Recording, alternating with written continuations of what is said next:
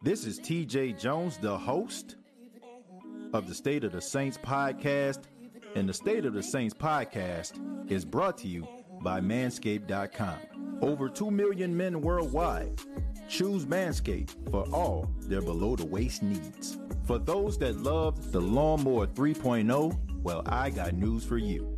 The Manscaped engineering team has confirmed that they have successfully created the Lawnmower 4.0. The Lawnmower 4.0 gives you the ability to turn the 4000K LED spotlight on and off when needed for a more precise shave. The new trimmer even allows you to customize your trim all through additional guards lengths, sizes 1 through 4. And looks-wise, it's sleek with a two-tone matte and gloss finish, even features a hot foil stamp, black chrome Manscaped logo. Show your mower off loud and proud. Go to manscaped.com, use the promo code STATEOFSAINTS, and you will save 20% off of the Lawnmower 4.0 as well as other Manscaped items. That's manscaped.com.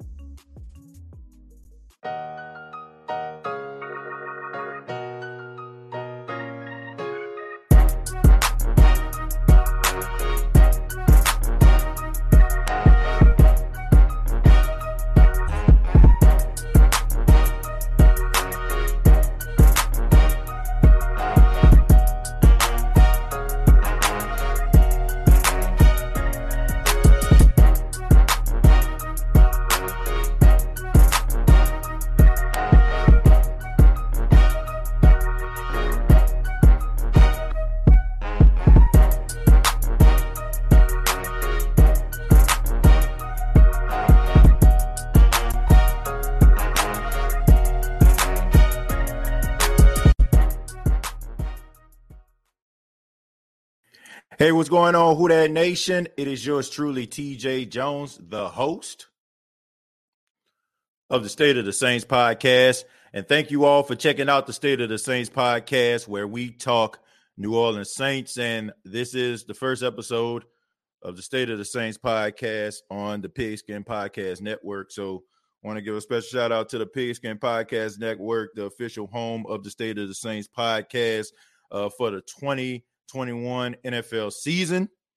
Want to say thank you all for checking out the State of the Saints podcast. Those that are filing into the chat, those that have been giving me topics to talk about, I really do appreciate that as well. On this edition, we're going to be talking about the Saints wide receiving corps, and can the Saints win games consistently with this wide receiving corps? The reason why I decided to come up with this topic was because, you know, the Saints defense has been dominating training camp, and that is something that is very uncharacteristic. I mean, we got to be honest with ourselves. I mean, as happy as we are, we never seen the Saints defense just play as well as they played in this past training camp going into the season. And even though we're excited about it, we have to ask the question, is it the fact that the defense has made a turn for the better, or is it the fact that the wide receivers of the New Orleans Saints aren't just that good? Me personally, I feel like the defense has taken a step in the right direction. I feel that the defense has been planting seeds to be a top-tier defense over the past 3 to 4 years. And I don't feel like this is an outlier. To be quite honest with you, if this was just pure training camp, that I was just seeing these guys dominate when it comes to like me just hearing people like Jeff Duncan talk about it, or Nick Underhill talk about it, or Ross talk about it, then I would be like, you know what I'm saying, maybe they left some unanswered questions. But when you're going up against a team like the Baltimore Ravens and you still put on a really good defensive performance for the most part, when your offense was struggling, you have to say that the defense has turned a corner. But let's go ahead and talk about the wide receiving corps. I'm not as down on the wide receiving corps as some of the other people that follow New Orleans Saints football. And I just think that the New Orleans Saints fans sometimes, not all, but some, they fall into this trap of wanting well-known guys. So when they don't have a team or guys that they recognize, they automatically assume that we have the bottom of the barrel. You know, when I say a name like, for example, Odell Beckham Jr., people's eyes probably get wide. They raise their eyebrows. They get excited, right? Because the name Odell Beckham Jr. has a little bit of cachet about it because he's a really good wide receiver. If I say something like, I don't know, AJ Green, you know what I'm saying? People probably get excited about him too because he's a well-established wide receiver. But when I say something like Easop Winston, people like, you know what I'm saying? That leaves a lot to be desired. And, you know, I just feel like a lot of people are really being hard on these wide receivers is because these guys haven't established themselves just yet. And I understand that dynamic where you need a guy that's an established wide receiver on top of just a bunch of other guys. But when I watched the New Orleans Saints team over the past 15, 16 years go out there with guys that weren't household names, and the Saints actually turned those guys into household names, and they turned those guys into guys that we can actually believe in, I just feel like we are at the doorstep of that type of situation yet again. When you think about back in the 06 draft, nobody was going crazy that Marcus Colston was going to be the starting wide receiver for the New Orleans Saints. This 6'4" guy at a Hofstra who played mostly tight end, but he comes in, he becomes the all-time leader in receiving yards for the New Orleans Saints wide receiver. Lance Moore, even though he was making some noise, you know, out there, you know, at Tulsa, I mean, that's all good and all fine and dandy and all, but nobody really knew who Lance Moore was. But now if you mention Lance Moore among Saints fans, he's one of the most well-respected receivers that they ever had. For the exception of Devery Henderson, you have to admit nobody on the Saints team, as far as the wide receivers were concerned, you were excited about. Not even Robert Meacham, because a lot of us probably wondered, why did the Saints go out here and get Robert Meacham? This is the way that I feel about this. I feel that we need to reserve our judgment until everything just starts to come together. I don't feel like it's a coincidence that Sean Payton didn't go out here to try to find seasoned veterans to come to this team in order to make this team's wide receiver core more respectable. Sean Payton is a little bit more strategic than that. He's a little bit more cerebral than that. And I just feel like if Sean Payton knew that these guys weren't up to the challenge, he would go out here and he would try to find somebody else. I think that we should have enough confidence in Sean Payton's ability to select certain guys that if he does not go out here and select some of these seasoned veterans, we should be okay with that. But I just think that as Saints fans, we want this level of comfortability when it comes to a name. And I'm not all for the names. You know, I'm waiting for guys to establish themselves because at the end of the day, it's not all about names. Once upon a time in October of 2018, I started the State of the Saints podcast. I'm just a homegrown New Orleanian who decided to do a podcast about my favorite team. Now, if you guys didn't put enough faith and hope and confidence in me to give you all, you know, a positive and great, you know, and good, I don't want to say great, but good content, you know, then, I mean, where would I be? So, you know what I'm saying? Like, so you all instilled that level of trust in me, and I was able to build, you know, the State of the Saints podcast because of you. So I feel like it should be like the same situation. Give these guys an opportunity to go out there and prove themselves, and then we can decide to make that evaluation. I don't feel like Sean Payton, honestly, would have done this if he felt those guys weren't up to the challenge. I feel like you have a collection of young players that you can mold into the image of your system, and they can be players that can be in your system for years to come. And not to mention, you can get that type of production out of these young guys, and you don't have to pay them an arm and a leg as of right now. You have a bunch of guys who are out here trying to establish themselves, and in a process of them establishing themselves and growing as wide receivers, you're actually being on the receiving end of these guys' development, right? And you don't have to pay top dollar in order for you to go out here and try to get a big name wide receiver. So I'm reserving my judgment on these guys. All right. I'm just reserving my judgment on these guys until I actually see it all come together. And some people would say, well, maybe it'll be a little bit too late. But we only see what's on Sunday. We only see the product that is on the field when it's on television. We don't see what's going on behind the scenes, and we definitely don't see these guys going to practice and what they're showing the coaching staff. So I'm going to give these guys the benefit of the doubt. That's the way I feel about it. I cannot say that these guys are good or bad. The only thing that I can say is I'm going to reserve my judgment. But thank you all so much for chiming in, and I'm going to go ahead and answer some of your questions here in the chat and also read some of your comments. We're going to go ahead and start with Saints01. Thank you so much, my friend, for being here once again. He says, our defense is better than we think. Watch. Our defense has confidence and swagger, and it is lit, telling you got to give respect to our defense. Yeah, my intro had absolutely nothing to do with my own personal preference of the defense.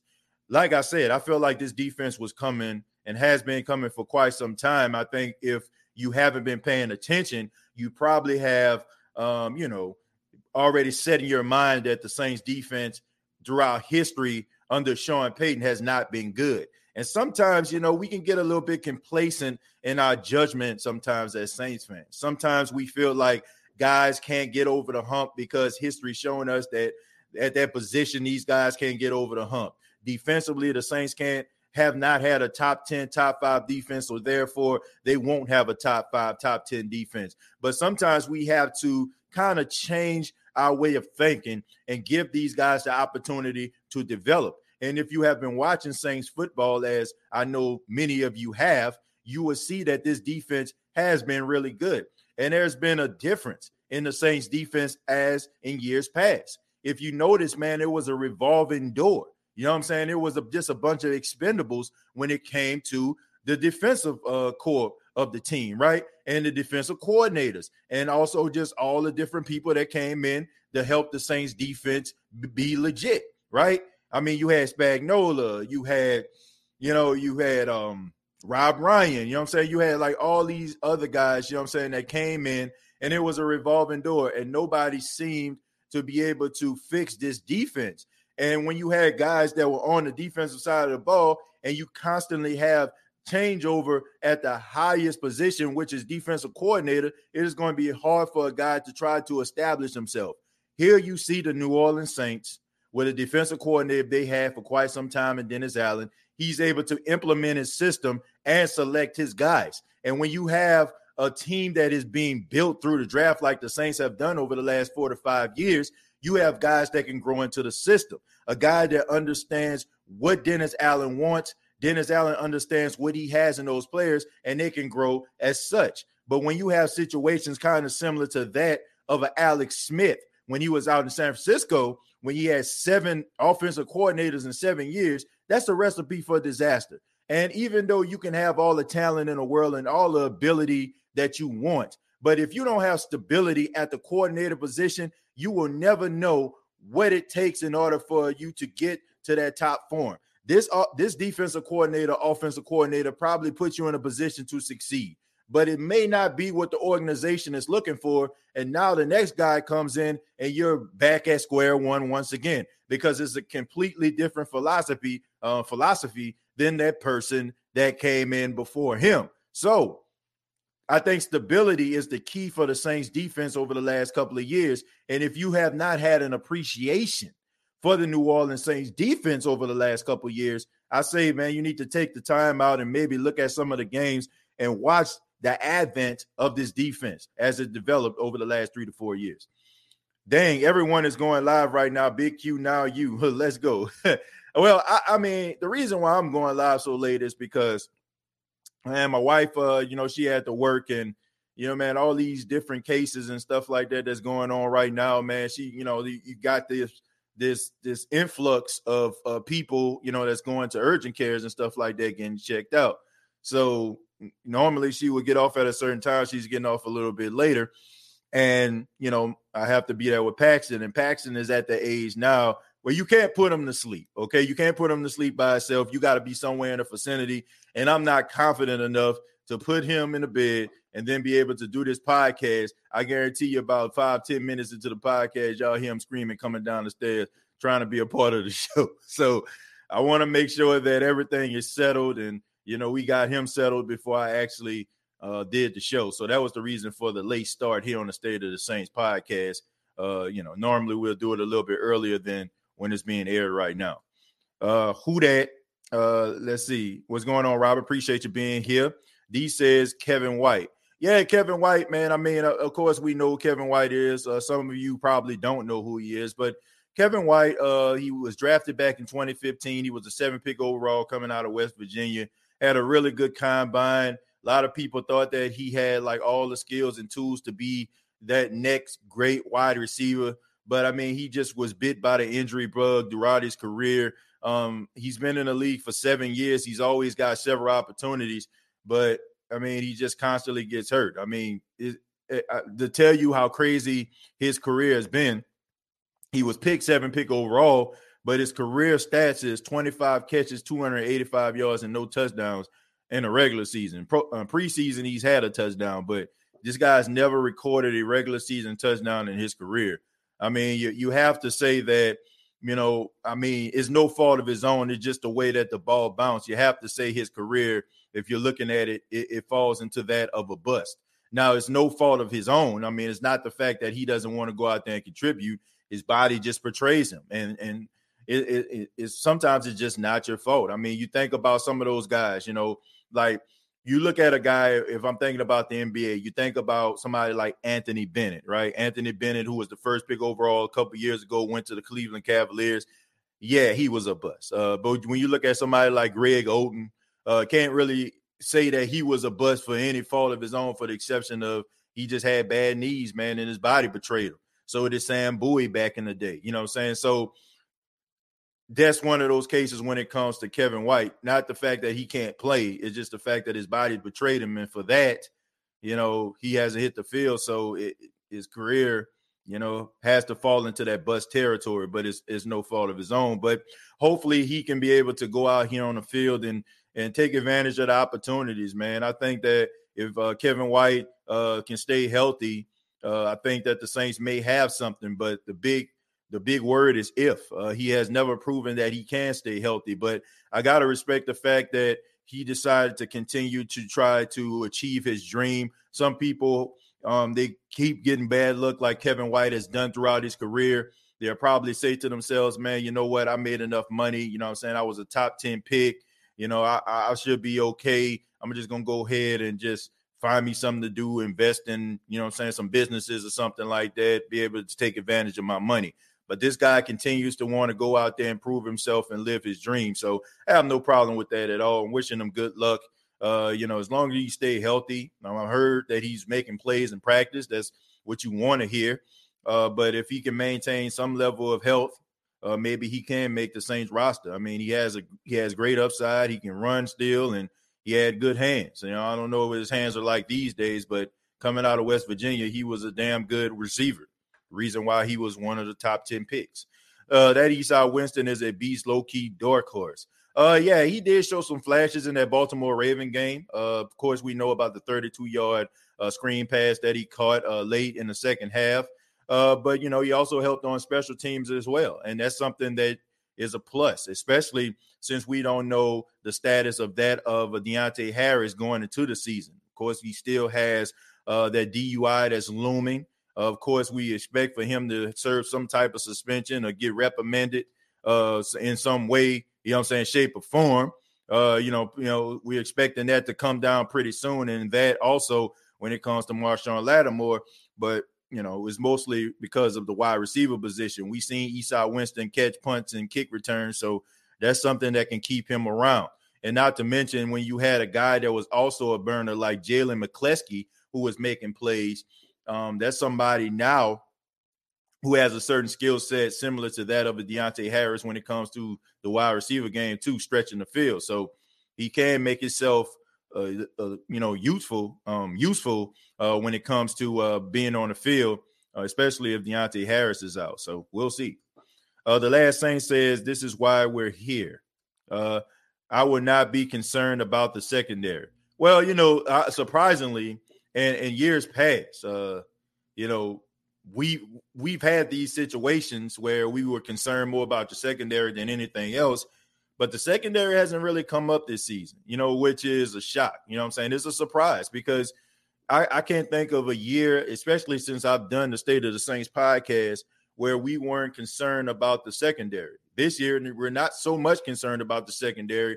We seen what Paulson Adebo did in the game. We're hearing all these great reports about Ken Crawley. We're hearing about, all these different other guys that are stepping up, making plays. And we also know the Saints like to play those 3 safety sets, which safety is probably one of the deepest positions on the Saints team. If you add somebody like PJ Williams and CJ Garner-Johnson that can play nickel as well as safety sometimes. So the Saints are loaded in the secondary, and that's one of those positions that's the least of our troubles right now. And we went into that Baltimore Raven game expecting maybe, that guy that's supposed to be that number 2 to get sliced up like Swiss cheese, and that didn't happen. We seen guys making plays, being instinctive, and going out there and understanding their assignments and executing.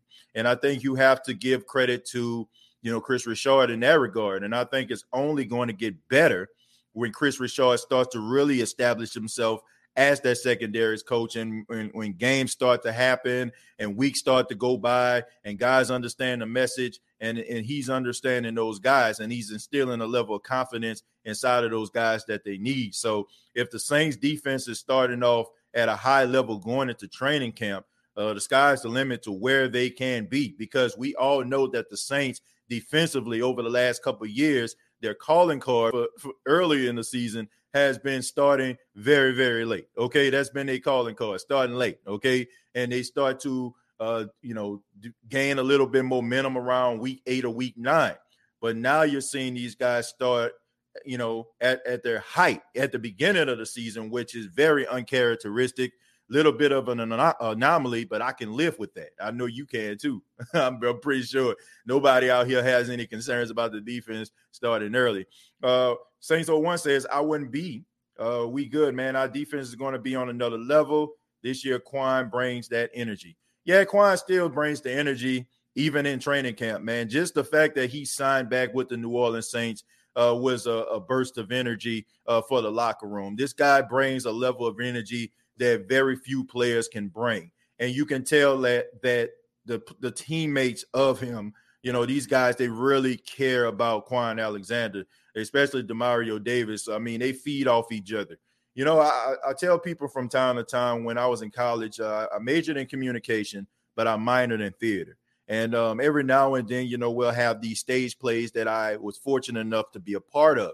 And, one thing that our director would tell us is about synergy. It's about delivering your lines, and somebody will deliver their lines with enthusiasm, which would cause the person that is supposed to deliver the lines afterwards to match that level of energy that person delivered their lines. And, you know what I'm saying? And they start to build what they call synergy, right? You know what I'm saying? The confrontation, if it's a confrontation, for example, you know what I'm saying? If somebody comes up here, this person tries to match them or go a notch higher than what that person actually did.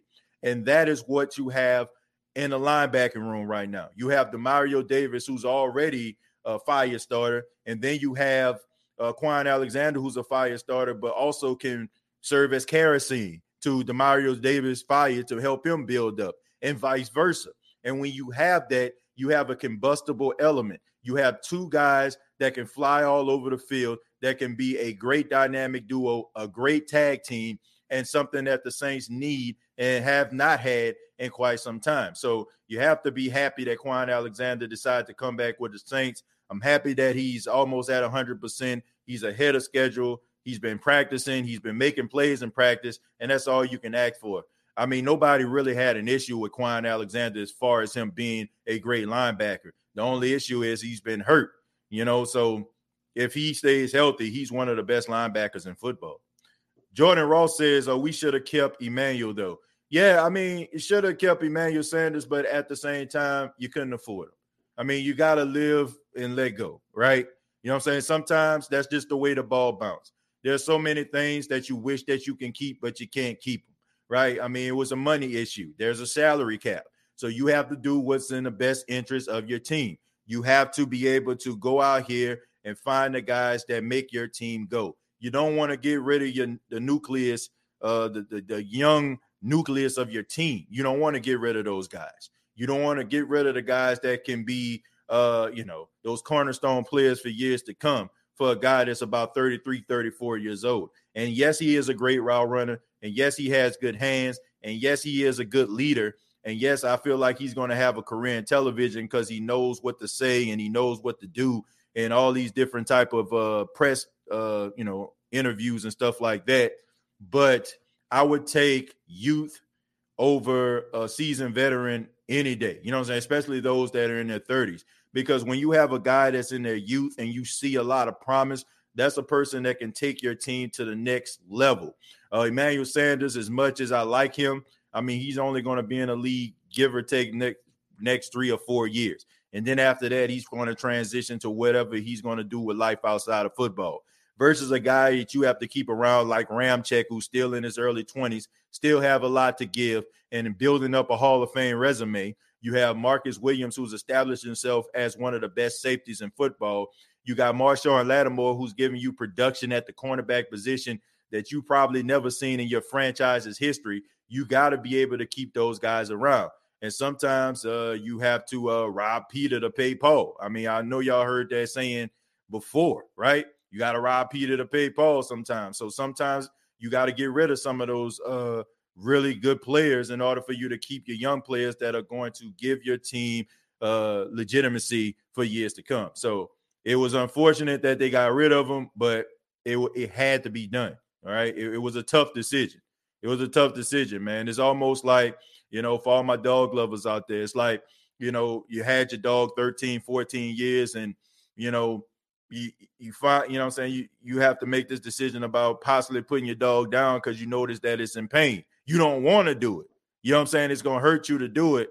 But at the same time, it's necessary. You know what I'm saying? Because you don't want that dog to hurt anymore. I mean, I've been, through that, with experience with, a dog, in the past. So I'm pretty sure a lot of people probably can attest to that. Sometimes you have to be able to, you got to let the things go, even though, it can be some very, very tough decisions that you have to make, but you have to make that decision for the betterment of the situation. And the situation was you got to pay these young players. I'm going to stroll down a little bit, folks. A lot was said, so I'm going to go ahead and stroll down to Keen Arthur. Keen Arthur says, TJ, are you looking at any corners or do you think Juwan Johnson can still try him and starting job with how he's playing? No, I don't think he can steal his job, Keen Arthur. If you think that, and I'm not saying you're saying this, but just anybody that may have that idea, if you think that Juwan Johnson can steal Adam Trautman's job, look no further than that Tony Jones touchdown. That Tony Jones touchdown does not happen without Adam Trautman blocking. You know what I'm saying? And this guy had the way that this guy has developed as a blocker from when he first got drafted out of Dayton last season to where he is now. I can guarantee you that Juwan Johnson is not going to take his job because Keen Arthur, I get the whole passing dynamic. I'm pretty sure Juwan Johnson, there'll be some packages lined up for him in order for him to make plays. But when you have that number one tight end, you want that number one tight end to be able to block. And Adam Trautman, not only can he catch the football in space, but he can also block better than some of the rest right now. You know what I'm saying? This guy is on a trajectory to be like one of those all-around tight ends that we've known and grown to respect, like the Gronks in the George Kittles of the world. So I don't think that he's going to take a job, but Juwan Johnson is definitely, creating a package for himself in the regular season. I can tell you that right now, okay? Also, Keen Arthur says, TJ, what small details and intangibles are you looking for over the course of our last 2 preseason games? I'm looking for, number one, ball security. I think that anything else that we had on our minds has to go out of the window. I mean, 6 turnovers is unacceptable.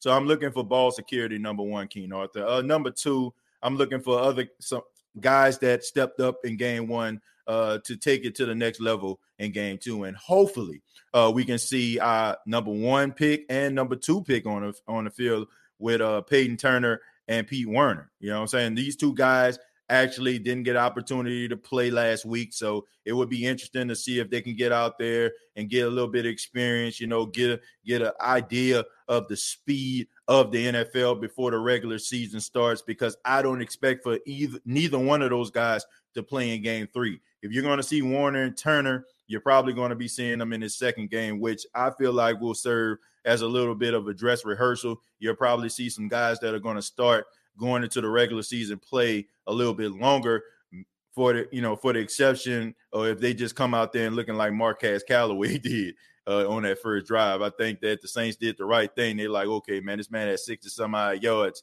coming out. There's nothing else need to be seen. But for the most part, you're probably going to see some guys go a little bit longer in order for them to work on, some of their conditioning. Dalton says, all I got to say is good luck, Kevin White. Yeah, I mean, look, I want to see this guy, achieve his dream. I understand how that can feel. Like when you want to do something, you have a dream, you aspire to do something, and there are things that are prohibiting you from making your dream a reality. I know how much that can hurt. So I don't wish that on anybody. I don't take pleasure in saying that the guy is a bust. I don't take pleasure in it, but I'm just saying that if you want to look at it from a certain standpoint, how we evaluate busts, we don't look at, well, for the exception if a guy gets hurt. No, they still consider this guy as a bust, regardless if a person gets hurt or not. They say, well, that guy was a failure. They don't call him a failure in life, but as far as a selection, they call them a failure or a bust, okay? He's not a failure at life because to me, it seems like he got everything straight. But when it comes to where he was drafted, what his expectations were, and him not being able to live up to expectations, I mean, what do you call that? You call it a bust, okay? But once again, it's not like some of these other guys where you pick early and they just, just don't, pan out. I mean, it's just the fact that he's gotten hurt, so we haven't seen what he can actually do. Sean likes something in him to try him, to give him a try. Sean Payton has always been a prove it coach, a prove and wrong coach. He's always been that way. He's always been that guy. I always I say that Sean Payton reminds me of my grandmother, when it comes to my going to garage sales. Like, funny story, my grandmother, every Saturday, she used to get us up and she used to go to the corner store, get a 50-cent newspaper, and she'll get the classifieds, and she'll go out from about 7 o'clock in the morning to about 5:30 in the evening, and she'll go to different garage sales. And she'll go to these garage sales, and she'll just select all these different items and stuff like that. And it's funny because sometimes I would have the opportunity to stay home from one of these garage sales, and my grandfather see her riding down the street in a van be full of just this stuff that he feels like they don't need, right? And then when he opens the door, I mean, it's just a whole bunch of stuff to a point where when you open the door, stuff just falls out. And he just shakes his head like he normally does, when he just, can't believe what he's witnessing. And he'll ask my grandmother, he'll be like, what you going to do with this? What we need with this? What we need with this? And she always has an answer. Well, we can put this in the front room, or we can put this in a den, or we can put this in our room, or we can, she always had an answer for it. So I feel like Sean Payton is kind of similar to the mindset of my grandmother. He always tries to find, that one thing, that they can have some use for. When guys, in the league probably give up on a project, he feels like he can do something with them, because I guess that helps him add to his genius and add to his mystique. So when people look at him, as a coach, and maybe when they're evaluating him, when the Hall of Fame committee comes around, when he decides to hang it up, they'll take that into account. But Sean Payton always has been one of those guys that garage sale shops for these players that nobody seems to know what to do with them, and he finds a place for them. Case in point, Taysom Hill, right? You know what I'm saying? He found a lane for Taysom Hill. Now every team is trying to find that dual threat quarterback that can line up at quarterback and also run between the tackles and catch and do all these different things like Taysom Hill can do. I mean, make no mistake about it. If it wasn't for Taysom Hill, Tim Tebow wouldn't have had no opportunity to try to make the Jacksonville Jaguars. Now, I know he didn't make it, but I don't think that if Taysom Hill didn't exist in the league, nobody would raise their eyebrows and say, man, maybe we can do this with Tim. I mean, Sean Payton has a knack for that thing, you know. I mean, he can garage sale shop with the best of them. Peter, thank you very much for the $2 says, why I'm always getting robbed. Rob Paul next time. Thank you very much, Peter, for the $2. I really do appreciate that. I don't know, man. I don't know why they always robbing you, man. I don't know why. I don't know. Chemo says we just may see a redo of the 2017 starting corners. Yeah, you might. You might. Depends on if those guys want it or not. What up, TJ? What is the biggest concern as of right now, and what do we need to do most before week 1? My biggest concern right now is just consistency, holding on to the football. I mentioned that before with Keen Arthur. That's just the biggest thing right now because it's the most alarming thing right now. And you're not going to win games if you're turning the ball over. We can talk about X's and O's. We can talk about Willies and Joes all day long. But if there's no ball security, I mean, this is absolutely pointless. No matter how good the defense plays, no matter how many turnovers and interceptions they get to give the ball back to the offense, if these guys can't hold on to the football and they're turning over the ball at an alarming rate, the Saints ain't going to win nothing. So it's hard for me to think about anything else other than ball security. Now, if I didn't see ball security and that wasn't the issue in preseason game 1, I will probably say that, you know, maybe the quarterback position consistency there, you know, like guys making reads, getting the ball out their hands fast, starting fast, consistently making plays down the field, making the right decisions. I mean, you got to say that the quarterback position, I'm not saying that these guys can't play it, but there are some things that you need when you're playing a quarterback position, and that's timing. And that's something that needs to get worked on as well. The last thing says, I call that the Denzel Washington effect. I'm not sure exactly what you mean by that, last Saint. I don't know if you were talking to somebody or talking to me, but please elaborate on that. I think Adebo is going to end up having a good season no matter how much playing time he gets. I think he's going to get a lot of playing time. And I really think that the New Orleans Saints want this situation to happen. They didn't want to just give him the job because they weren't sure if he would be able to do it. But they felt like he had – well, I won't say they don't think that he could do it because they wouldn't have drafted him. I would like to think so. But they wanted him to prove to them that he wanted it. That's a better way of putting it. So it's like, okay, we're going to give you all the opportunities in order for you to become this starter, but you have to go out there and perform. And he has done everything that's been asked of him and more. And he's a really smart football player. And when you're a really smart football player and you're really athletic and talented, everything else is just going to kind of fall into place. So we've seen little nuances of success and things that he can build on in game number 1. Now, you have to continue to do this on a consistent basis. And, of course, when you're dealing with rookies, you have to deal with fatigue. You're coming from the Pac-12 where they play about 12 games a season. You're going from that to playing 16. So around, week 12, 13, 14, you start to see rookies kind of hit that wall because, they're not used to playing as much. So, you got to be consistent. You got to be consistent. Dalton says, rest in peace, Luke Siegel. Yeah, rest in peace to the young 15-year-old man. He lost his life earlier today. Complications of COVID and pneumonia. Once again, he was 15 years old. Luke, I think he got into a golf cart accident a couple years ago. I think he was maybe 9 years old, and it caused him to be wheelchair bound. And the Saints organization kind of wrapped their arms around him, and Drew Brees and so many other Saints players, like they kind of rallied around him. Unfortunately, he was hospitalized a couple of days ago, and on today he passed away. So I want to say rest in peace to him. Heart and prayers go out to his family. And it's so unfortunate that situations like that happen, especially from a guy who's a young kid who was already a hero, surviving what he endured at the age of 9, and continue to battle and show fight and grit. And it's unfortunate that it happened, and just want to say rest in peace to him. And I know the Who Dat Nation and the Saints organization going to always remember him. So rest in peace, Luke. Greg says you're 1,000% right, TJ. Robert says Tony Jones Jr., can he play special teams? Pretty sure he can.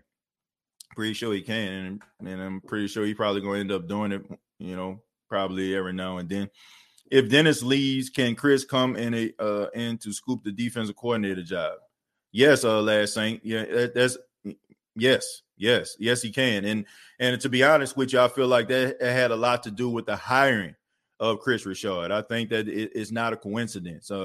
You got to look at the pieces that were in place, right? So before the Philadelphia Eagles decided to go in another direction with the head coaching position, Dennis Allen actually interviewed for that job. I don't know if people remember that or not, but with success come job opportunities for your staff. We see Joe Lombardi no longer with the Saints. He's with the Chargers. We see Dan Campbell, who's the new head coach of the Detroit Lions. He has Aaron Glenn with him. Ryan Nielsen was about to be the defensive coordinator at LSU before Sean Payton decided to throw a monkey wrench into those plans.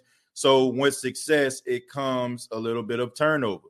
So I think with the hiring of Chris Richard, it had a lot to do with Dennis Allen possibly transitioning to the head coaching position, getting another opportunity. So if something were to happen, the Saints can kind of just slide Chris Richard into that position. They know that Chris Richard has experience, him being with the Dallas Cowboys along with Rob Marinelli. A lot of people gave Chris Richard a lot of the credit for the turnaround of the Dallas Cowboys defense, for the way that Jalen Smith and Lathan Vander Esch were playing, and also with the secondary, how they were playing, playing lights out defense despite the offense, not being up to snuff.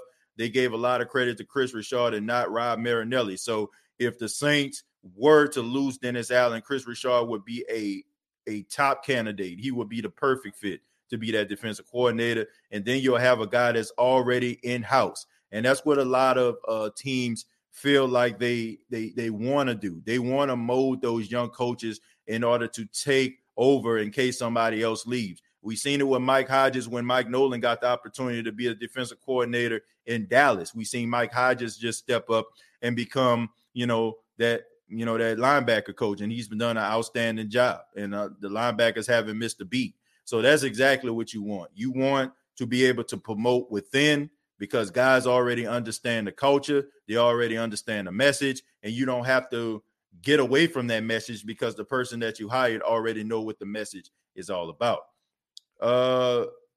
Jamarcus says, it was just a thought. We don't have to get Dez, but why not take a look? He can try out. Well, look, I would love to see Dez Bryant be a part of the Saints, and I've said this before. I think I said this earlier on Twitter, if I'm not mistaken. But here's the thing, man. If the Saints don't feel like they have an issue at wide receiver, why make one, right? And I understand about them signing Kevin White, but I mean, do anybody really expect Kevin White to make the team? Like, I'm just being serious. If Kevin White makes the team, congratulations to him. But it's not like the Saints were just so hella desperate that they need wide receiver help. And don't say because, Lampman wasn't the answer. I mean, chances that Lampman was going to be in a part of the wide receiver rotation, I have to say would be slim to none. Okay, so this is a guy who is just stepping in because Lampman was an absolute train wreck, and he's being a place filler. And if he ends up making a team, you get yourself a productive receiver for little to nothing, and you don't have to worry about going out here getting a guy that's going to get the veteran minimum, because you have to keep in mind Dez Bryant is going to get a certain amount of money, and we all know that the Saints are trying to save a little bit of that Skrilla. You know what I'm saying? So if I'm a GM, if I'm a person that's embedded into an organization, I'm trying to make some moves, I am going to go with a younger guy that gives me little risk over a guy who is a seasoned veteran, because you also have to take into account too, man. Dez Bryant isn't like, just some random dude on the street. You know what I'm saying? You got to give this guy a certain level of respect. I know like we like to treat players when they don't feel like when we feel like they don't have it anymore at chewed up pieces of gum that lost their flavor. I know we like to do that, but let's give this guy a little bit of respect, man. This guy was one of the best wide receivers in the league at the time. You know what I'm saying? He was extremely productive, one of the best Dallas Cowboys of all time. And also, man, dude just deserves respect, man. I don't feel like he just needs to be one of those guys where you like, man, come on, man. I feel like he deserves better than that. So if you feel like this guy isn't going to have a true opportunity, excuse me, to be in part of that starting rotation, then why even ask this man to come down? Do you think the Saints should trade for Brandon Cooks? I haven't seen anything that I feel the Saints need to trade Brandon Cooks for, at the wide receiver position. Once again, I don't know if you're just joining the show. I don't know if you checked out the beginning of the opening dialogue here on the State of the Saints podcast, but I said I'm reserving my judgment until I actually see these guys in real time. I think the only thing that's separating us from really giving these guys an opportunity is the fact that we don't recognize these guys. They're a bunch of, in our eyes, a bunch of no-name, unproven players, and that scares the hell out of us. And a person that actually has a name would give us a little bit more comfort than a person that doesn't. So I like Brandon Cooks a lot. I did not stop liking him because he don't play for the Saints anymore. He was extremely productive when he was here. Unfortunately, he had some concussions throughout his career. Would I like to see him back with the New Orleans Saints? Yes. Do I feel like he would be a factor with the Saints? Absolutely. But I don't feel like at this particular point that the Saints need to go out and get Brandon Cooks. I just feel like people want the Saints to be more desperate than they feel they need to be. Okay, I think that just because we don't understand or don't recognize these players, we expect the Saints to be desperate because of that. That's not good enough. Okay, once again, we don't know the ins and the outs. We don't see these guys going out there performing every single day at practice. We don't see these guys executing. We don't see how these guys are students inside of the classroom, when they're doing these PowerPoint presentation and they're going over plays and X's and O's. We don't see those things, okay? What we see is a name on the back of the jersey that we don't recognize. So let's give these guys an opportunity before we start talking about trading for this guy, signing this guy, Chris says, yeah, they were looking sloppy with those turnovers. They kill you. Yeah, definitely. More separation from wideouts too, TJ. I have to say I kind of disagree with that, Derek. I've seen some guys running wide open, okay? I mean, Ty Montgomery, the pass that Jameis Winston threw to him, he got separation. Even with Lil Jordan Humphreys, he got separation from the cornerback. Jameis is kind of, threw it a little bit short because that was a smart play. Believe it or not, that was a smart play by Jameis Winston. By throwing it short, he actually was giving Lil Jordan Humphreys a chance to catch the ball 50-50 because if he would have sailed it over the head of Lil Jordan Humphreys, there was a strong chance that two things would have happened. Lil Jordan Humphrey would no longer be with us because he would have got depleted, or it would have been an interception by the safety, picking it off, kind of just robbing it out of the air. So it was a smart pass by Jameis Winston. He expected Lil Jordan Humphreys, who is 6'4" and 225 pounds, to come down with the football. But for the most part, Lil Jordan Humphreys was open. The opening drive with Marquez Callaway, he had 61 yards on that opening drive. So he was getting open. You've seen guys getting separation. So for us to say, oh, man, these guys aren't getting separation, I don't think that that's true. These guys are getting separation because if they didn't, then how are these guys making such long plays? We seen Juwan Johnson make a play, right? You know what I'm saying? We seen Esau Winston make a play. So these guys are getting open. They're finding ways to get behind the defense. So I don't think that this is an issue. And that's all you actually want as a quarterback and as a fan, for the wide receivers to get open. And they have, so I just think that if you're looking at it from that particular perspective, these guys are doing their jobs. But if you're looking at it from a name perspective and their name isn't, you're like striking any type of fear into you, that's not a good enough reason not to want these guys on your team. I say give him a chance. I haven't seen anything that is just alarming, for the exception of Lampman, which they cut. That I can just really truly say is alarming to me, that these guys can't do a good job. But right now, I want to take a moment to thank the fine folks at Manscaped. Manscaped.com is the official sponsor of the State of the Saints podcast. Go to manscaped.com. Use the promo code State of Saints. You will save 20% off of your purchase. That's 20% off of all Manscaped items. Once again, manscaped.com. Use the promo code State of Saints. That's all one word, all lowercase letters. Once again, thank you, Manscaped, for being an official sponsor. Over 2 million men worldwide has chosen manscaped.com for all of their male grooming needs. Now back to the comments. Denzel Washington effect for acting. Oh, TJ, is there any situation where Lattimore becomes expendable? No, I don't. I don't think that he is expendable in no way, shape, or form. Like, if you get rid of him, then you will really have some issues.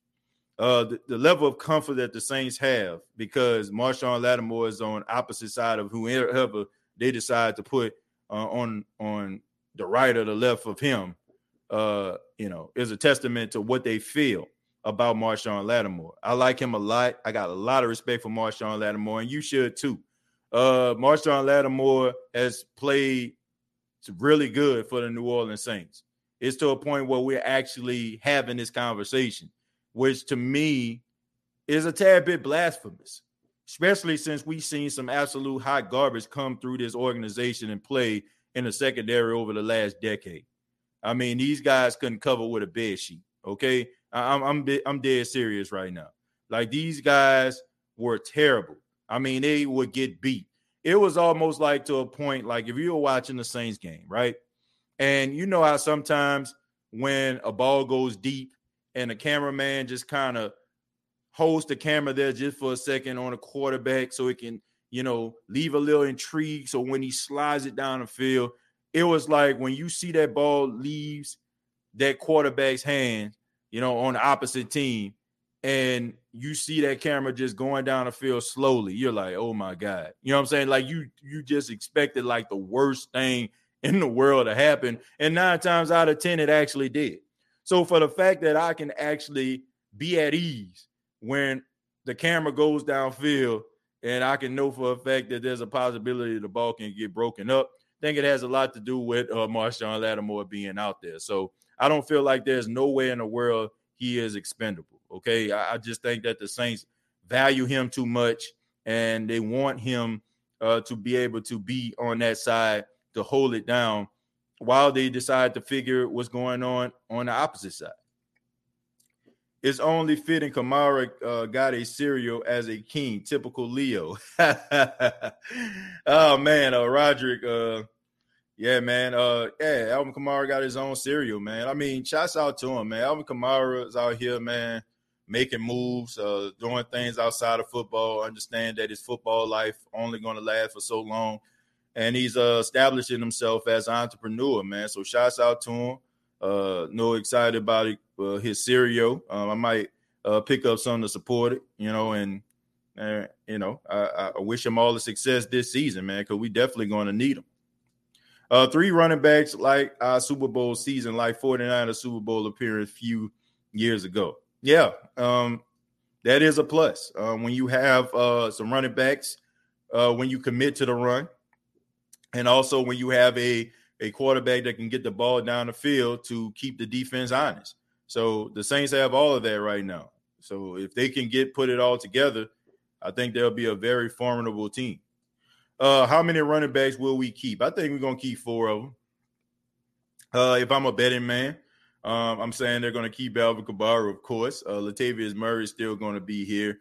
They're going to keep Tony Jones, and they're going to keep Washington because – not Keith Washington, Dwayne Washington. Shouts out to my boy Keith Washington, man. I hope he has a speedy recovery. But, yeah, Dwayne Washington because he plays special teams. Yep, I remember that. I guess, Dalton, this is a point where we're talking about with Luke, man. Yeah. D says, honestly, I just hope we can get back to the high-powered offense we used to have. We should be able now that we have a quarterback that can push the ball down the field. It's not just about pushing the ball down the field. You know what I'm saying? It's about making the right reads down the field as well. I think that sometimes we forget about how accurate Drew Brees was when it comes to throwing the ball down the field to the receivers. I mean, it was a thing of beauty when he was in his prime. But I mean, it's not just about getting the ball downfield. If that was the case, I mean, Jamarcus Russell can get the ball downfield. Chris Redman can get the ball down the field. Kyle Bowler can get the ball down the field. Jeff George can get the ball down the field. You know what I'm saying? But can you get the ball down the field to your receiver or your tight end or your running back? You know what I mean? Like, you know, it takes more than just getting the ball down the field. You know what I'm saying? Like, look, a deep ball don't look as pretty when it don't connect with your receiver, right? That's all I'm saying. Chosen says, who that, family? What's going on, Chosen? Appreciate you being here. D says, did Taysom even quarterback in college? He looked new to the concept. D, yes, he played quarterback in college, man. Come on, man. Don't do that, man, like that. Yeah, he played at BYU. Unfortunately, he had season-ending injuries every year he was in college, okay? But he did go to a college where they ran an option a lot, justifiably so. I mean, because Taysom Hill, I mean, what we see right now is, you know, what he was when he was in college. You know what I'm saying? He was a guy that was dynamic, that was explosive, and for a short period of time before he was injured, he was a Heisman Trophy candidate. So, you know, I mean, it's different on a pro level, especially like when you're coming from a school where it runs the option, man. I mean, it'll be a transition for anybody. You know, that's like, you know, Scott Frost, who is the head coach now. You know what I'm saying? I can't remember what school he's at. I mean, I know he was at UCF. I think he left in, I want to say he went to Wisconsin or Nebraska or something. He may be at Nebraska if I'm not mistaken. I think he went back to his old college. But Scott Frost was a beast in college. I mean, when it came to running that option, you know what I'm saying? But, you know, Scott Frost in the National Football League, you think you're going to be running a veer? Nah. I mean, I seen Scott Frost run a 99-yard touchdown off a veer. You ain't doing that in the NFL, okay? So it's a little bit of a transition. That's why teams mostly be trying to look for quarterbacks that's in a pro style that has run a little bit of a pro style offense. The spread offense is starting to kind of make its way into the National Football League, so they're not really holding that against quarterbacks anymore. So that means that Danny Wolf will probably would have had a place in the National Football League, believe it or not. But it's just the type of offense that he played, man. It's a hell of a transition to make when you come from a veer running an option to, you know, being under center and having to go through your reads. Is a different type of beast. That's all I'm saying. Yeah, Taysom got them legs that big can run. Yeah, he definitely can run. Lattimore, we put Fred Thomas on the other side and do what? And do what? What are we gonna do with him? I know you ain't talking about playing cornerback. You must mean on the other side, you know, on the other sideline or something like that, maybe in the stands, because Fred Thomas don't deserve to be nowhere near a football field the way that boy played for the Saints. Man, you talk about a waste of money. You talking about smoked turkey. You talk about burnt like a biscuit and smoked like brisket. I mean, this guy was just absolutely hot garbage. And I mean, anybody that thinks that Fred Thomas was any good, I have to say, man, I question your football knowledge, because that guy got beat like a Persian rug play after play. And the way that he wore them socks just bothered me, because he had his socks all the way up to his thighs, like he was out here, like he was about that life. If you have high socks on, if you're new to the State of the Saints podcast, we have something here called high sock energy, right? And it comes from guys who were really good cornerbacks who wore high socks. Darrelle Revis wore high socks. Deion Sanders wore high socks. You earned the right to wear high socks, okay? If you're wearing high socks and you're not balling, it's a flagrant foul, okay? It's like Malice in the Palace, all right? That's what it's like. And Fred Thomas was a habitual flagrant fouler consistently on Sunday, wearing his socks high only to get smoked, All right. So Fred Thomas don't deserve to be nowhere near football field anymore. Wasting money. One of the biggest train robbers in history. Okay. Yosemite Sam had absolutely nothing on Fred Thomas when it came to robbing because he stole the Saints money because they got very little to no production out of Fred Thomas. And I think the whole crescendo of the Fred Thomas experience happened in the 2006 NFC Championship game when he was going up against Bernard Berrien. And Bernard Berrien in the snow slipped on the ground, landed on his back. Fred Thomas miscalculated the jump and didn't bout the ball away when Rex Grossman, who throws punts, by the way, kind of similar to that, how we joke around with Taysom. He threw a punt in the air, and this guy still miscalculated it. Bernard Berrien caught the ball on his back and rolled backwards into the end zone. And that, my friends, is when I realized that Fred Thomas need to get the hell up out of here. And I think Sean Payton did too. Chris says, what about the Saints had the Billy Joes? Oh, yeah, that was terrible. That was awful. That was absolutely awful. Trash. John says, I think our D-line is going to show up this year. Well, they're going to need to. They're going to need to, man. We're going to need that defensive line to step up and make them plays, man. We're going to need it. Like I said, no symptoms yet, hopefully, not any at all. Thanks for the support. I'm young. They are young. Hopefully, we can just get through this with ease. By the way, I'm vaccinated. Yeah, man. I mean, vaccination is just, we just got to be real, man. I know this is the stuff that they don't want you to know.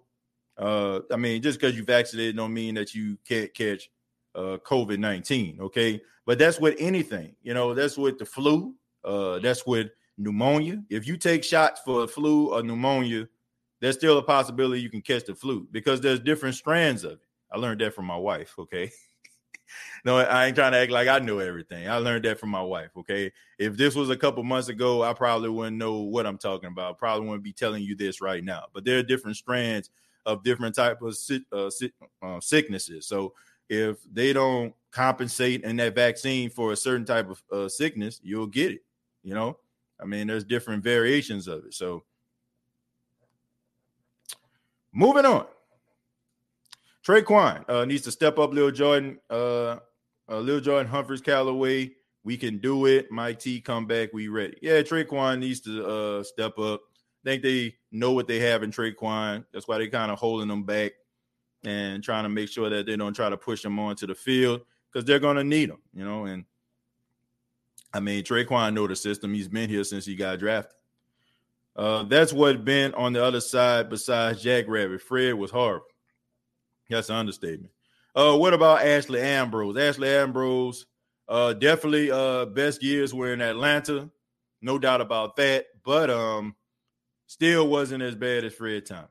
Fred Thomas was trash, TJ. I don't want to disrespect the trash. Only if they are moving freely around. Otherwise, no other BS. Fred Thomas, oh Lord. I love when athletes wear high socks. I love uniforms. Well, I like when they wear high socks too, but when they can back it up, okay? Do not wear high socks if you can't play football. If you're not out there being among the best at your position, pull your socks down, okay? You cannot wear high socks, okay? You should go out there barefoot, all right? You remember when Marcus Peters was out there getting roasted, a couple years ago. This probably was the same game where he came into the stands. He was having a rough outing. But he started that game off. He had high socks. And even Marcus Peters knew that he didn't deserve to be wearing socks that day. So for the first time, I think I see Marcus Peters. It was the first time I actually really seen a football player actually do this in a game. He had on absolutely no socks. The only thing he had on was the black leggings for the Baltimore Ravens uniform. And that, my friends, what you need to do. Take your socks off. When you know you're not living up to the high sock moniker, take them off, okay? He was willing to take the fine to save the credibility of what high socks are all about. That's all I'm saying. 2006 championship game murdered me with Fred. Yeah, it was awful. Horrible. Guy couldn't stop traffic. Do you think Taysom can lock up a number one receiver? With what? Some keys or some handcuffs?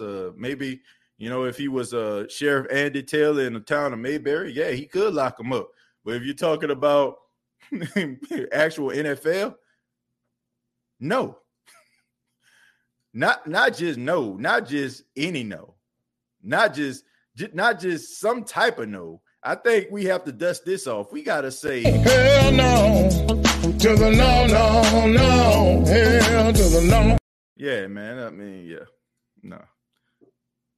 He caught it with his feet. Man, that was horrible. That was awful. Bruh, you lying, man. I promise you I ain't lying. Go check out the highlights. My memory of Fred Thomas is him 3 to 5 yards away behind receiver. Man, you ever see this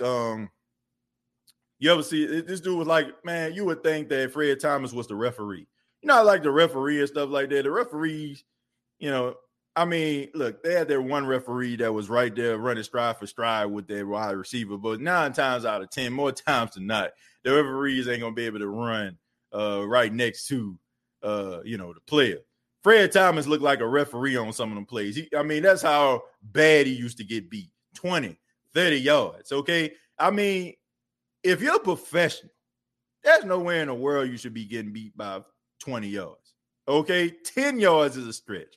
If you're at college, yeah, because 9 times out of 10, you might be going up against a guy who's probably going to be doing your taxes in a couple years, okay? He probably just playing football. They play for that, that accountant scholar, that accountant degree that he's trying to get, all right? So I can understand that. But when you're playing professional football, there's nowhere in the world you should be getting beat like that. No way. No way. I work at JSU. See them guys every day. Yeah, man. Shouts out to JSU. Shouts out to my alma mater, man. Holding it down out there. 1400 J.R. Lynch Street. Jackson, Mississippi, by the way. Let's see. The Saints are a good team regardless of their receiver situation. I think y'all go. Yeah, I think they'll be okay, man. I just think that they just need some time to kind of gel and develop a level of chemistry. But I like the camaraderie. I like how these young guys are embracing one another and they're playing for one another. And if you have that on your team, you already are a winner, in my opinion, because everything else is going to kind of fall into place.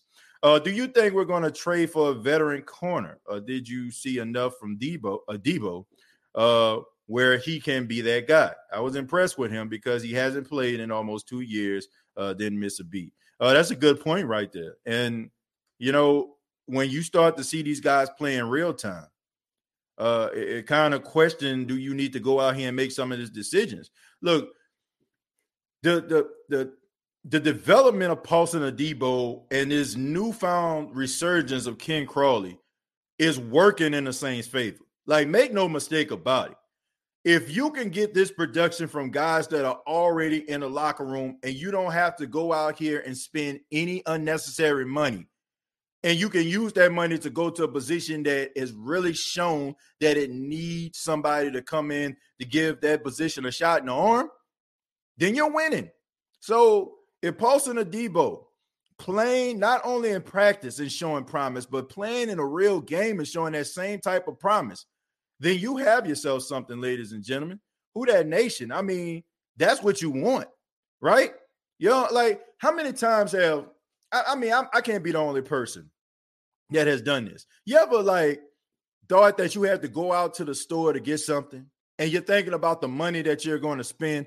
Then all of a sudden you're in your garage or you're in your room and all of a sudden you're moving some things around and you actually forget that you actually bought an item similar to that of what you actually need. And you're like, whoo, boy, because, man, it was about to cost me some money. Or boy, man, I thought I was going to have to go all the way to the store. And, it saves you time. You know what I'm saying? It saves you energy. So for them to get this production from guys in-house is a plus.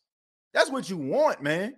When you start to hit, that's why members of the Who Dat Nation, I just don't understand, why are we trying to poke holes into the reporters' commentary and their reports on players? If they're telling you they had a hell of a day, you should be happy.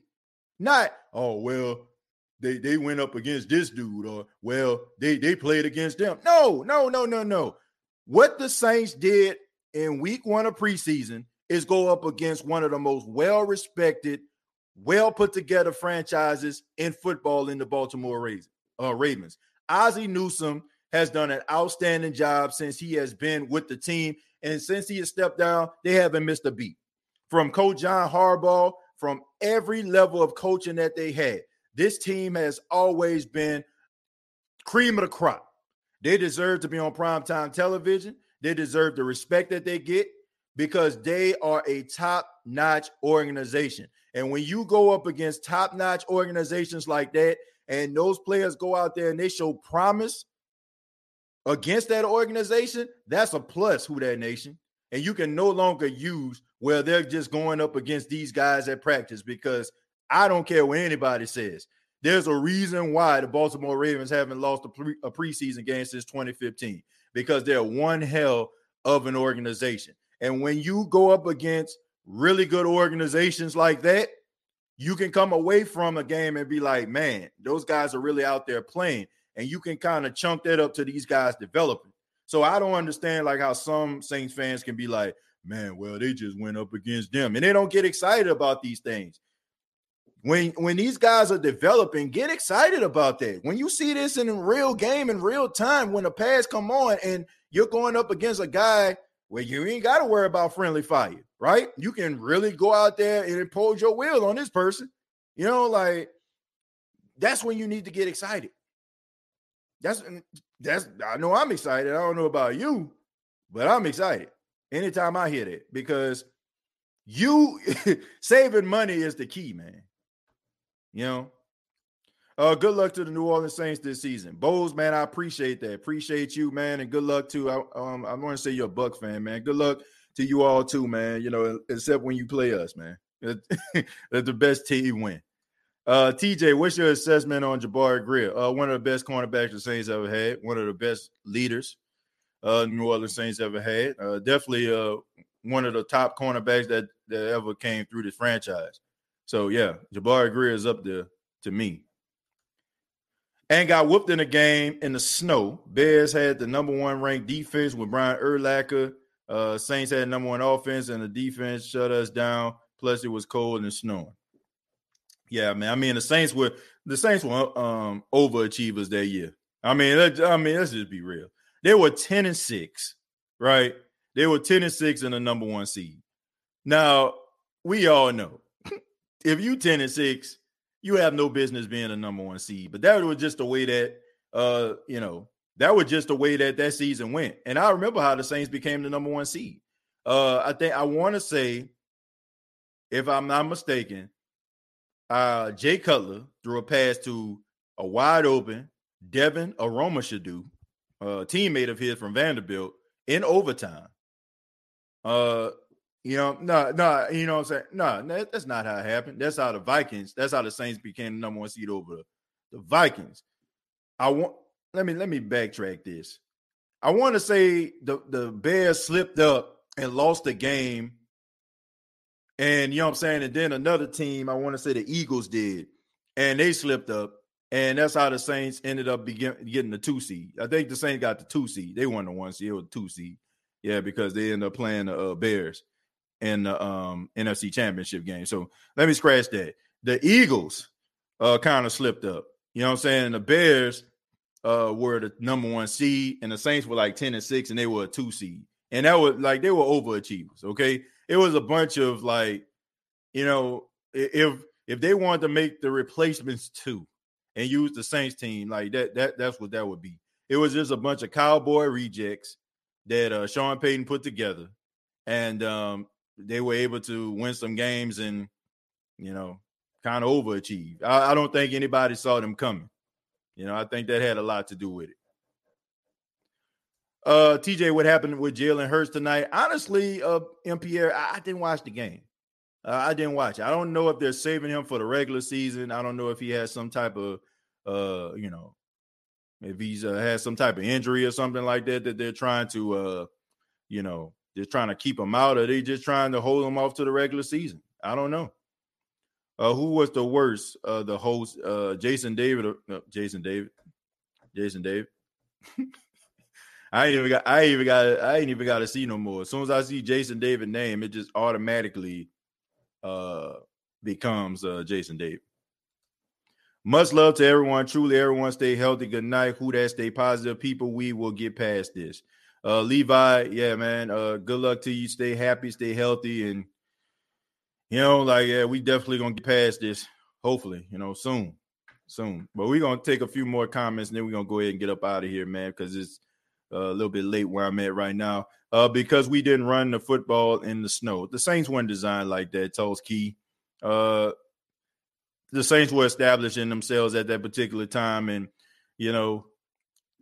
there's two things, what I'm saying. You live by the G code, right? You live by the blitz, you die by the blitz, okay? And you live by, what brought you there? What brought you to the dance? Throwing the ball all over the place brought the Saints to the dance. So there's no reason why they should get away from it. That's what got them there. So I don't knock them for that. Like I said, they were overachievers, And I'm kind of, to a certain extent, I'm kind of glad that they didn't win because I would have had to hear for the rest of my entire life, man, the only reason why y'all won the Super Bowl is because Hurricane Katrina happened and the league gave y'all a Super Bowl. Because they got some clowns out there right now that still actually believe this narrative to this day. Like they feel like the Saints won the Super Bowl in 2009 because the league felt sorry for the Saints, and the Saints, ended up winning the Super Bowl because the league felt sorry for them. Like, what kind of sense does that make, right? The first year removed from Hurricane Katrina when the Saints came back to the Superdome, the Saints went to the NFC Championship game. So if the NFL really wanted to make this a comeback story, wouldn't they have done it in 2006 versus doing it in 2009? And don't give me that stuff about, oh, man, it would have made that too obvious because I can tell you, didn't that big, terrible hurricane happen in Houston a couple years ago? And didn't the Houston Astros end up winning the World Series in the process? So don't say that it would have been too obvious or something like that if the league didn't want to do it. You know what I'm saying? Like, come on. That's just absolutely ridiculous to me. That makes absolutely no sense. It didn't make any sense at all then, and it don't make sense now. So for anybody that just, hate on the Saints, and you just don't like the Saints, look, I understand that.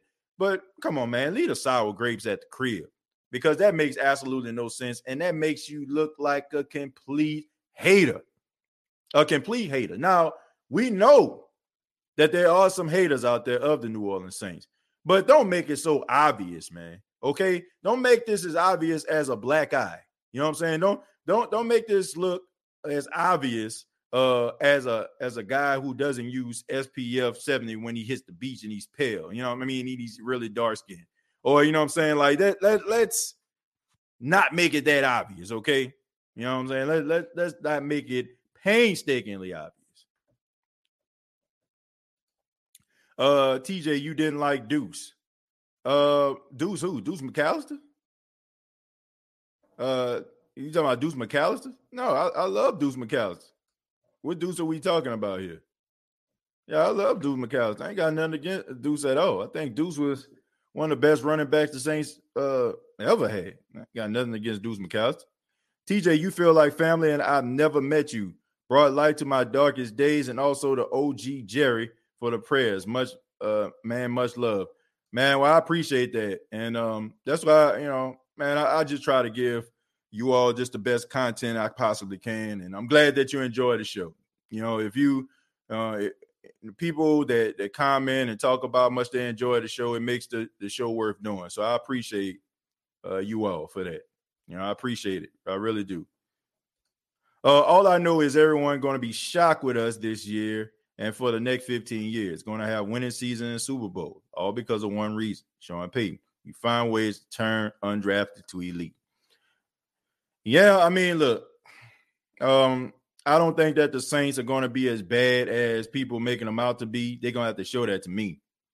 And even if they were, I'm still going to be doing this show with the same type of enthusiasm I have as they have been one of the most successful teams in the NFL over the last 4 years because I'm a Saints fan. and my fandom and my love does not waver. My frustration, you know what I'm saying, amplifies when they don't do well because I'm a fan. You know what I'm saying? I'm passionate about the team. So, but as far as like ever giving up on the squad, always, you know what I'm saying, like just, oh man, nah, they ain't never gonna happen. TJ, you had to choose between Fred Thomas, Jairus Byrd, and Jason Davis to intercept a burglar who was escaping. Who you going with? Jairus Byrd. Jairus Byrd issue wasn't the fact that he couldn't play football, it was the fact that he was injured. Jairus Byrd, before he got signed that 6-year deal with the Saints, led the NFL in interceptions. He had 9 interceptions.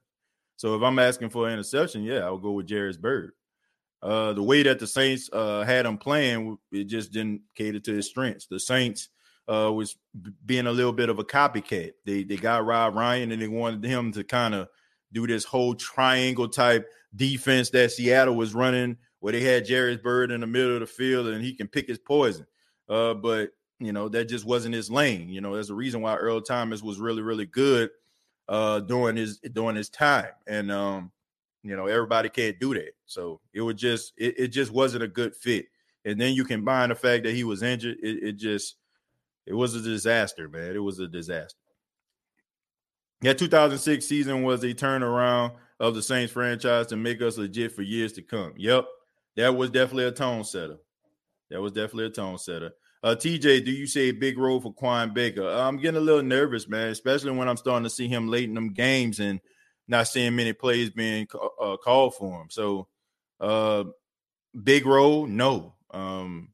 Be a factor, possibly. Probably going to be later in the season if the Saints decide to use him. Later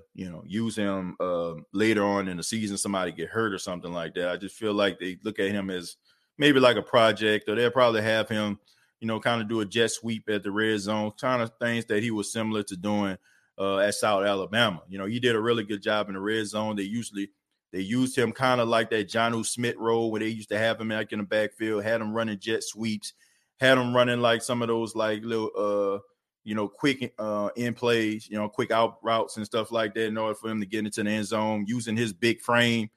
So I could see the Saints actually doing that with him if somebody like Ty Montgomery goes down, because as of right now, the Saints kind of use Ty Montgomery in that same role as Quan Baker. So it might be an uphill battle for him. I don't feel like they're going to cut him. He probably going to end up on a practice squad and probably get activated if somebody gets hurt. I can see him as a red zone threat before I see him doing anything else.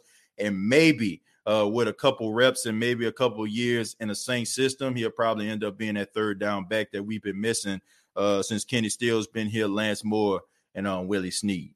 But I want to say thank you all for checking out the State of the Saints podcast. Really do appreciate it. Thank you so much for your time. Make sure you hit that like button on your way out. Really would appreciate that. If you enjoyed the State of the Saints podcast, help the State of the Saints podcast grow. Also want to thank the Pigskin Podcast Network, the official home of the State of the Saints podcast. You can go to the Pigskin. You can, Google the Pigskin Podcast Network. And you can, go ahead and check out some of the other podcasts that they have available. If you're not a Saints fan, all 32 teams are represented on the Pigskin Podcast Network. So check that out. Also follow them at Pigskin Pod Net, Pigskin Pod Net, that is on Twitter. And also previous episodes are available on iTunes, Spotify, iHeartRadio, Anchor FM, episodes of the State of the Saints podcast.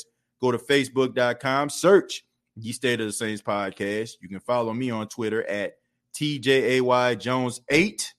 And trying to see if I forget everything. Oh, yeah. The show is sponsored by Manscaped. Manscaped.com. Use the promo code State of Saints. Save 20% off. All right. So much love to you. Hope everybody has a good, productive day, evening, night, whenever you're checking out this podcast. Like always, all I got to say is, who dat?